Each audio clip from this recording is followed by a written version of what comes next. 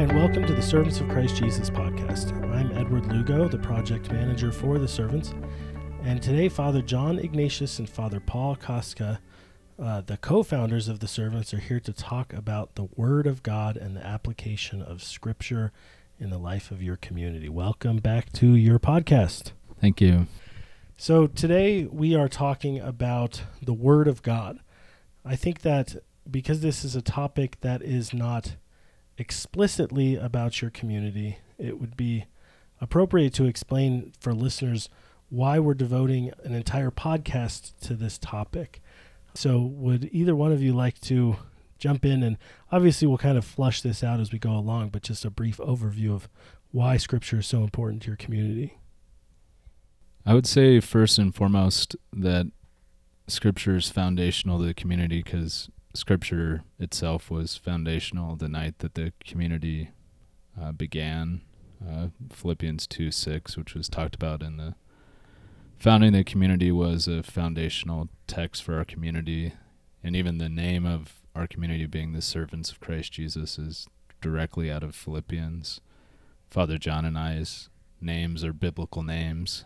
And so really almost everything sort of at the essence of the community comes from the Word of God. When we're referred to in just normal conversations, people call us the servants, they don't call us the Father John Ignatians or the Paulist, not referring to us per se, but of something of the Word of God, from the Word of God. And so I think there's something beautiful about that we're known not out of our own names, but out of something that's directly from Scripture. And so that would be kind of a foundational reason why we'd be talking about the Word of God today. So, like most Catholic things, the Word of God is the foundation of your community. It's also the foundation of every sacrament, every liturgy in the church, and even, every religious community already prays the Word of God in Mass in the Liturgy of the Hours. How is the Word of God particularly prominent or especially emphasized in the Servants of Christ Jesus? We are blessed as Roman Catholics to be immersed in the Word of God, as you said, through every liturgy, through the celebration of every sacrament. But sometimes you can miss the forest for the trees, and you can be hearing the Word of God but not hear God. You just hear words. And perhaps because my conversion happened in association with reading sacred Scripture in the presence of another Christian and praying from sacred Scripture, in the presence of another Christian in a non-liturgical context, and encountering God in a deep, profound, personal way. It seems to me that God wants to feed his people not just through a public proclamation to a one-size-fits-all. This message or this word from Mass is supposed to hit everybody at the same time, but that a particular word is for a particular individual at a particular time. And I think this is manifested in the lives of the saints, St. Anthony of the Desert, with the call of the rich young man applying it directly to himself, St. Francis of Assisi hearing the call to the disciples to take nothing with them and proclaim peace, I believe in Luke chapter 10, and applying it directly to himself and wanting to live that directly out. And so it's important, obviously, for us as Roman Catholics to continue to be fed in sacramental life, to be fed in liturgical life by the Word of God. But it's also very important as servants of Christ Jesus that each of us individually, personally, is pursuing, going after God who wants to speak to us in many, many ways, but particularly and in a most gracious and divine way through the Holy Bible. And so it is the gift and the responsibility of every servant to be seeking God and listening to his voice in the Scriptures on a daily basis in their own personal holy hour. When we do ministry, we frequently have the Word of God in our hand. We are expected to incorporate the sacred Scriptures not only in our preaching at Masses, but in our preaching of retreats. In our spiritual direction, we are frequently, if not universally, pointing our directees to Scripture that is suited for them, that is applicable to them, that will draw out their own conversation with the Lord and invite them to a more challenging life of fidelity and integrity and discipleship. So just as the apostles were fed the scriptures through Jesus, just as the Gospels quote the Old Testament, just as saints quote Jesus and the whole of the Bible, so servants of Christ Jesus want to live in that saintly tradition of certainly participating in the public life of the proclamation of the Word of God, but also to be nourished by study and by prayer in their mastery of the Word of God and their submission to God through His divine Word. All right, so you talked a lot about Scripture in personal prayer.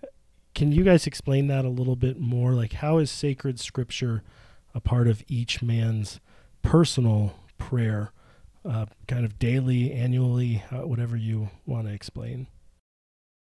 So first, I would say with the daily prayer life, there's a general practice of having the scriptures be a regular part of our holy hour. And so just for myself, for example, I usually will take at a minimum something from the Old Testament, and then I'm usually consistently reading through a particular gospel.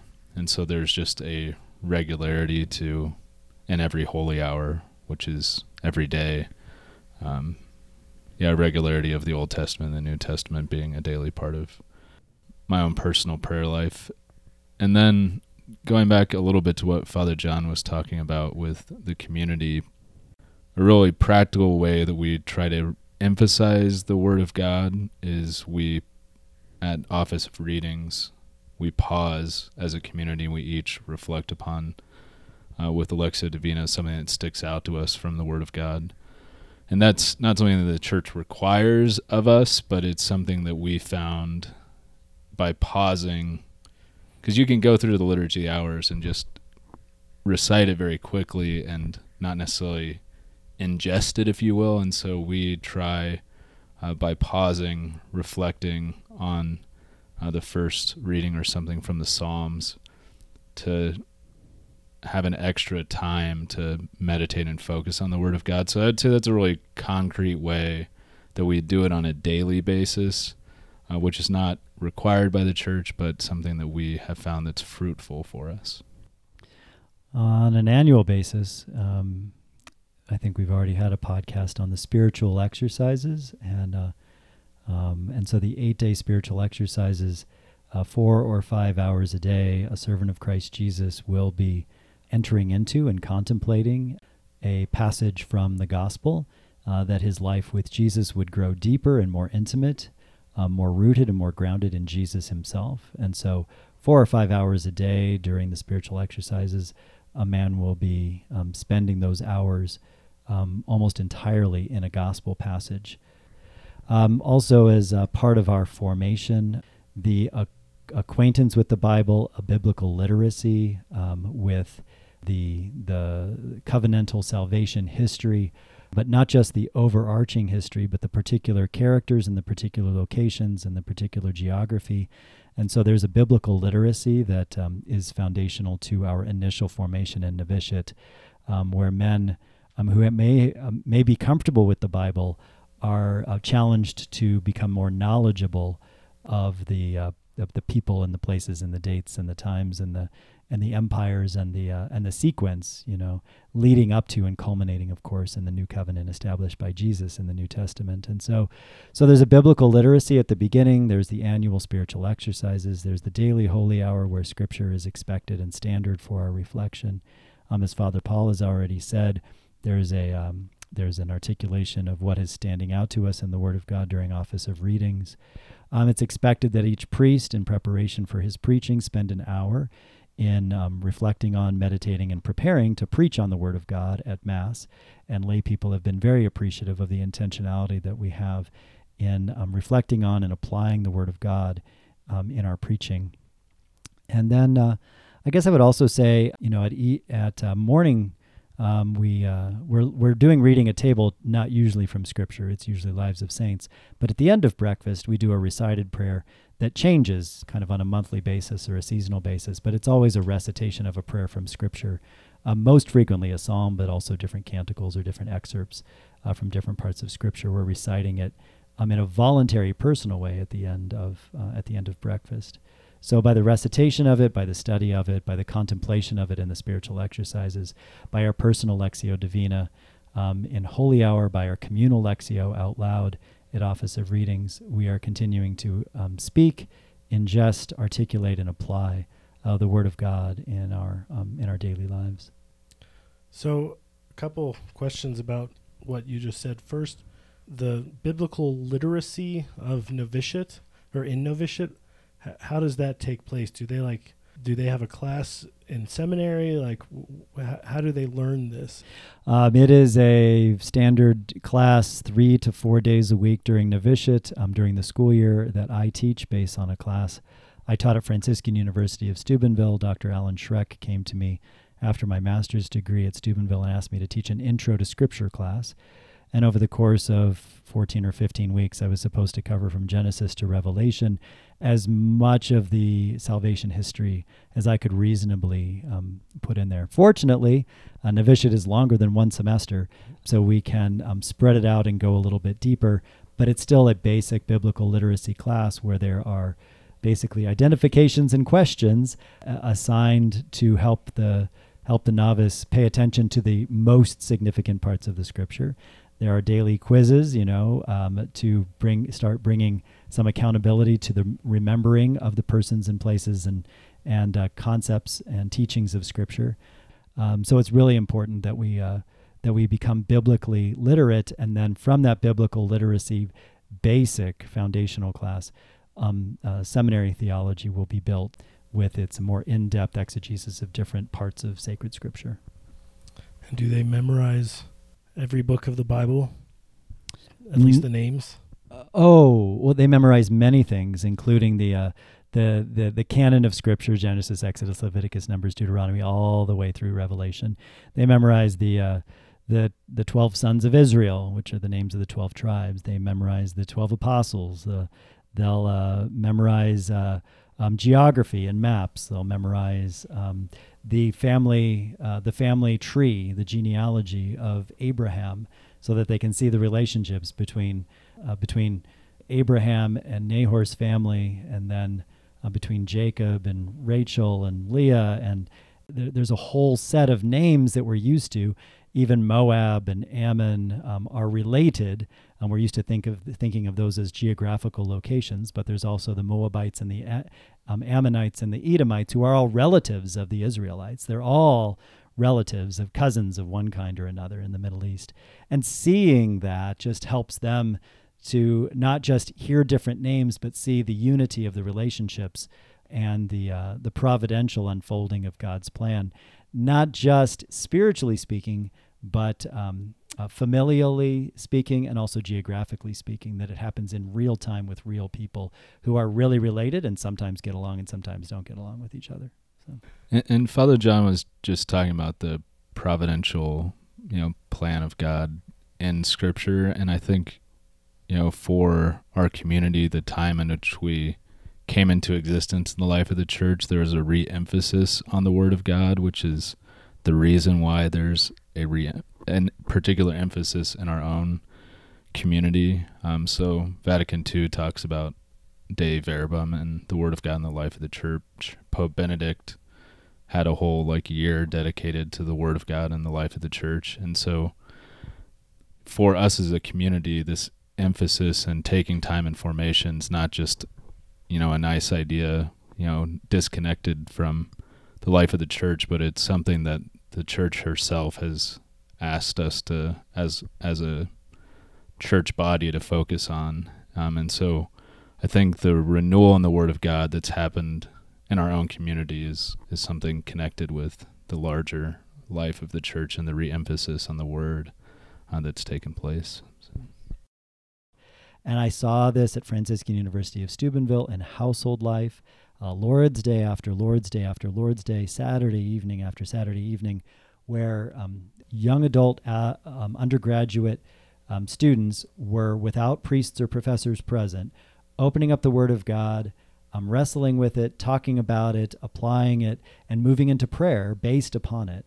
And Focus's success is certainly based on missionary apostolic generosity, but I think everybody from Curtis Martin on down would give credit to the power of the Word of God, that when the Word of God is opened in those Focus Bible studies, young adults come home to a God who loves them, a God who knows them, not just in a general way, but a particular way. And so Focus, NET, SPO, Franciscan University of Steubenville, where renewal and revival is happening, it's happening because people are opening up the Word of God on a regular basis themselves and inquiring and listening and speaking about it. There are so many Bible studies available in the church. In our own experience, Patriarch has been part of that renewal in masculine spirituality and fatherly leadership, where men gather around the Word of God and humbly and zealously, but expectantly, they expect God to have something to say to their lives here and now. And when we come with that desire, that humility, and that expectation in a prayerful way, submitted to the Holy Spirit, and in union with the church, we can hear God and hear God calling us from where we are, which is a good place, to an even better place, a more virtuous place, a more holy place, if we'll receive that grace and respond with generosity. Now, how do you guys incorporate Scripture into the rest of your ministry? And not just in a presentation level, but in a kind of direct putting the Word of God in people's hands and eliciting that grassroots reading of the Word of God, rather than just priests presenting and providing the Word of God to the people you minister to? So one of the things that I experienced at Franciscan was prayer ministry, or being prayed over, and so back at Franciscan, that was something that I experienced for myself, of receiving people praying for me. And sometimes in those times of being prayed over, it was the Word of God was offered to me to pray with a particular verse, or to read something for myself. And so based on that experience, being at Franciscan, that was something I have striven to integrate into my own ministry. So I remember on a retreat with a campus ministry retreat at Matchbuff, probably in 2007 or 2008 now, encouraging somebody who wanted a living relationship with Jesus to open up the Word of God. And I think it was John chapter 14, which I think I stole from Father John, inviting that person to pray with the Scriptures and to read those words of Jesus saying, "I am the way, the truth, and the life. No one comes to the Father except by me," and then asking that person to reflect upon, what does that mean to you? And so it was really just, like you're saying, different than just somebody reading something at a podium, but actually the person themselves reading that passage and asking themselves in the moment, how is the Lord speaking to me? And so that's something that's been present, basically, that I stole from Father John. How is the Lord speaking to me is a question that is alive in us on a daily basis, and we desire, we hunger for other people to be asking that same question. What does this mean to me? And so, and what does God mean in this word to me? What is God communicating to me? So it is typical for me, if not universal, when I'm going on a retreat, have they been asked to bring their Bibles, or are we supplying the Bibles, because in presentations, inevitably we're going to want people to not just hear the Word of God, but to open up their Bibles and to read it for themselves. And in many presentations and many retreats, we're going to ask them to take a scripture that we're preaching on, to read it for themselves, and then either comment in the big group or even pair up and share what it means to them with somebody else, and then pick up the presentation from there. And so reading the Word of God either quietly or out loud during our presentations, where we're putting the Word of God into the hands of people so that they can read it themselves. Prayer exercises during retreats, where they are doing small group Lectio or Lectio with another person. Silent spiritual exercises or silent prayer, where we're recommending a scripture passage for somebody and leading them through either some kind of meditation or some kind of imaginative contemplation of that scripture passage. We've already mentioned spiritual direction, where we're kind of like coming up with a prescription, if you will. Here's a prescription for where you are, and what might be helpful, whether it's from something in the prophets or the Psalms or an epistle or a gospel, and for people to work through it in their personal prayer time themselves. And then prayer ministry, as Father Paul said, where we have the Word of God, not only for us to declare into somebody else's life, but would it be better for them to read it for themselves? And sometimes God will give me a scripture passage, either for personal prayer for somebody else or for prayer ministry, and I believe I know what it might say to them, and they read it, and God has something else for them in that passage, So God's kind of let me propose it, but the Lord says, let me tell them what I want them to hear, in the scripture. And so I can't imagine preaching or teaching or doing spiritual direction without a Bible, at hand, and not just at my hand, but at the hands of those who are being led and mentored into a relationship with God through His Word, which is meant not just for everybody and all of y'all, but for each and every one, every individual that we do ministry with. And I think the internal experience that happens is that the Word of God becomes living and effective and sharper than a two-edged sword in their own life, and so the Word of God can overcome the power of sin in someone's life. The Word of God can break the power of temptation. The Word of God can break the power of despair in someone's life. And so when they might have been trying on their own to overcome those things, but when they allow the Word of God to speak and to dialogue, if you will, with whatever's going on, then the Word of God can transform in a way that's just different than me thinking, I want to be rid of this, or I want to be done with this sin. It's allowing the Word of God to break through. And it's really important, as we said in the Spiritual Direction podcast, that people come to us for direction, but we're really seeking for them to come to God for direction more habitually than coming to us, and expect God to speak more into their lives than we do. So as Father Paul was just saying, they might have their own words and they might have their own desires or wishes or convictions, and sometimes they'll lean on ours because we have strong convictions, but what we want them to do is be able to over time learn that they can turn to the Lord and the Lord's Word, and the Lord's Word is stronger than Father John or Father Paul's preaching or spiritual direction. God's Word is stronger, and even if they experience like darkness is bigger than they are, the enemy is bigger than they are, God's Word is bigger than the darkness, God's Word is bigger than their enemy. God's Word's bigger than anything. It's going to bring them to heaven if they'll let it. So kind of transferring, if you will, a certain kind of hunger for wisdom from us as preachers or directors to a hunger for wisdom from on high, wisdom from the Word of God that will save them long beyond the retreat, long beyond the spiritual direction appointment, or even long beyond the season, that we might be part of their lives. So it really is seeking to disciple people into being disciples of God's Word and not just, words of the servants of Christ Jesus. Now, speaking of this discipling, and even in your own lives, I'm wondering, do you guys have any personal stories or testimonies about how Scripture has either changed your own life or the lives of people that you've ministered to? As I noted earlier, it was my conversion when I was 16 in Amsterdam, of all places, where the Word of God was placed in my hands. Just said, what do you think Jesus means here? And I recognized Jesus. I saw Jesus. I heard Jesus.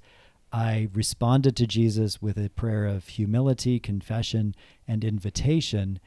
And because I experienced something I had never experienced before in terms of God's presence, God's power, God's Spirit, God's overwhelming light and freedom in that experience, which transcended anything I could have come up with, I knew that God was bigger than I was. God loved me more than I ever imagined. And this Scripture, this Word of God from the gospel, was the means by which God reached me. And I think back of, Saint Augustine, who, that he heard this rhyme, take and read, tolle lege, take and read. And he read, if I'm not mistaken, something from Romans that convicted him and brought him to kind of his knees, but also to the glory that God was offering to him. And so in my own life, that scripture, every time I go through the exercises, there's some scripture. Psalm 63 was the first scripture that I ever memorized, and it's a psalm of desire and longing and hungering and thirsting and fainting and pining for God. And I think that fundamental kind of like hunger for God, and hunger for God in any way that God wants to reach me. But Psalm 63 is a manifestation of the Word of God. And I didn't realize, when I was memorizing that scripture back around 1990, I think it was, how hungry I was to have the Word of God more and more inside my life. And I'm reminded of a passage from the book of the prophet Amos, who talks about a famine for the Word of God, that God will inflict his people with a hungering, not for food or for drink, not a famine not of bread or a thirst for water, but of hearing the words of the Lord. And they will seek the word of the Lord. They shall run back and forth looking for it. And I didn't realize that I had that famine until I started praying the word, reading the word, doing spiritual exercises in the word. And so yeah, in a very profound way, Scripture changed my life. And then what's coming to mind right now are people that have made the spiritual exercises, people that I've put in prayer ministry, the Word of God into their hands, and healing happens or tears happen, or also, freedom from darkness also happening, where people are just jolted by God's promises, and they're arrested by their humility before God, and God overcoming something in their lives because that Word of God just confronts them and convicts them that God's got them, that God is bigger, and that God has more for them than what in their smallness they didn't believe was actually possible, suddenly becomes possible because God is with them. And I would say for myself, connected with what Father John was just talking about, I remember at the beginning of my 30-day, I could think I had it in my head, because I didn't really know what I was doing, that I didn't necessarily need the first week, which is the week of purification and focusing on being purified from sin and meditating on hell. And at the end of the first direction appointment, Father John gave me a passage from Exodus, and I went and prayed with that. And the part that stuck out to me was when the Lord says to Moses to take off his sandals for standing on holy ground. And it was out of that reading of that piece of the Word of God that I realized that was what the Lord was calling me to do in that first week. And so it wasn't like Father John forced me to do the first week, which is a challenging part of the spiritual exercises, but it was precisely an invitation from the Word of God that called me, personally to take off my sandals and to let the Lord purify me. That wasn't necessarily like a standard scripture passage that I would think to myself that would be, a point of conversion, but that was, how the Lord worked in a mysterious way through the scriptures. And Father Paul's already mentioned the founding of the community. I don't remember the sequence, if it was, but I believe it was our prayer upstairs in Trinity Hall before we went to the chapel, where Father Paul's image was that the Lord was calling us, the three of us. We didn't know what we were doing. We didn't know how to proceed. That the Lord was calling us to leave our boats and our nets behind and to come to him across the water.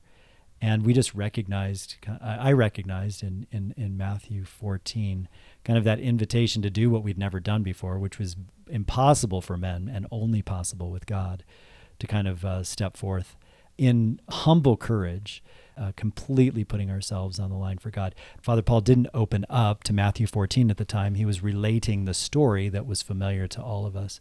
And then when we stepped downstairs, unbeknownst to the three of us, I started praying out loud, though he was in the form of God, Jesus did not deem equality with God something to be grasped at.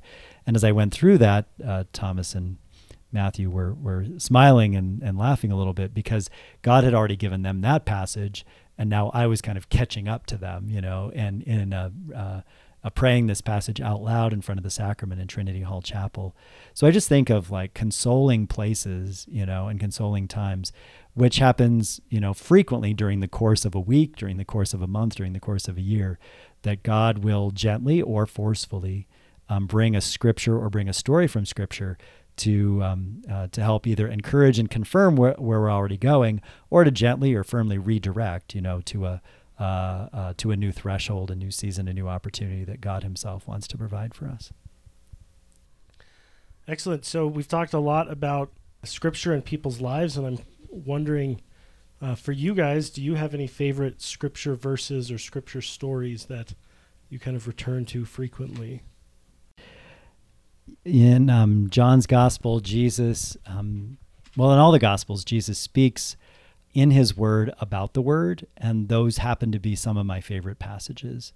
One of Jesus's very first words in Matthew's gospel is an answer to the enemy's challenge.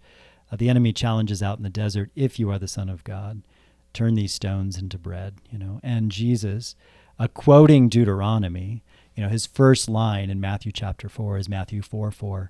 It is written, man shall not live by bread alone, but by every word that proceeds from the mouth of God. Man shall not live by bread alone, but by every word that proceeds from the mouth of God. And that admonition to the enemy is God's word about God's word, from Deuteronomy, recited by Jesus in the face of the enemy. And it puts the enemy to flight, at least temporarily. The enemy changes the subject. And so the temptation is overcome precisely by the execution of the word, the declaration of the word. And it also reveals that we are more reliant as human beings who are destined for immortality on God's word than we are on food. And in a very real way, our lives as human beings have to be more founded on the word of God than where our next meal is coming from. Because we're destined for immortality. This body's going to pass. That's not to say that food is in an absolute way not important. It surely is important. But more important to soul and spirit is God's word on a daily basis. So Matthew 4:4 is kind of like a convicting thing, but John 8:31-32 is kind of is a promise of Jesus. And what Jesus says there is, if you remain in my word, you are truly my disciples, and you will know the truth, and the truth will set you free. If you remain in my word. And there's just an invitation there, a proposal there, and a promise there.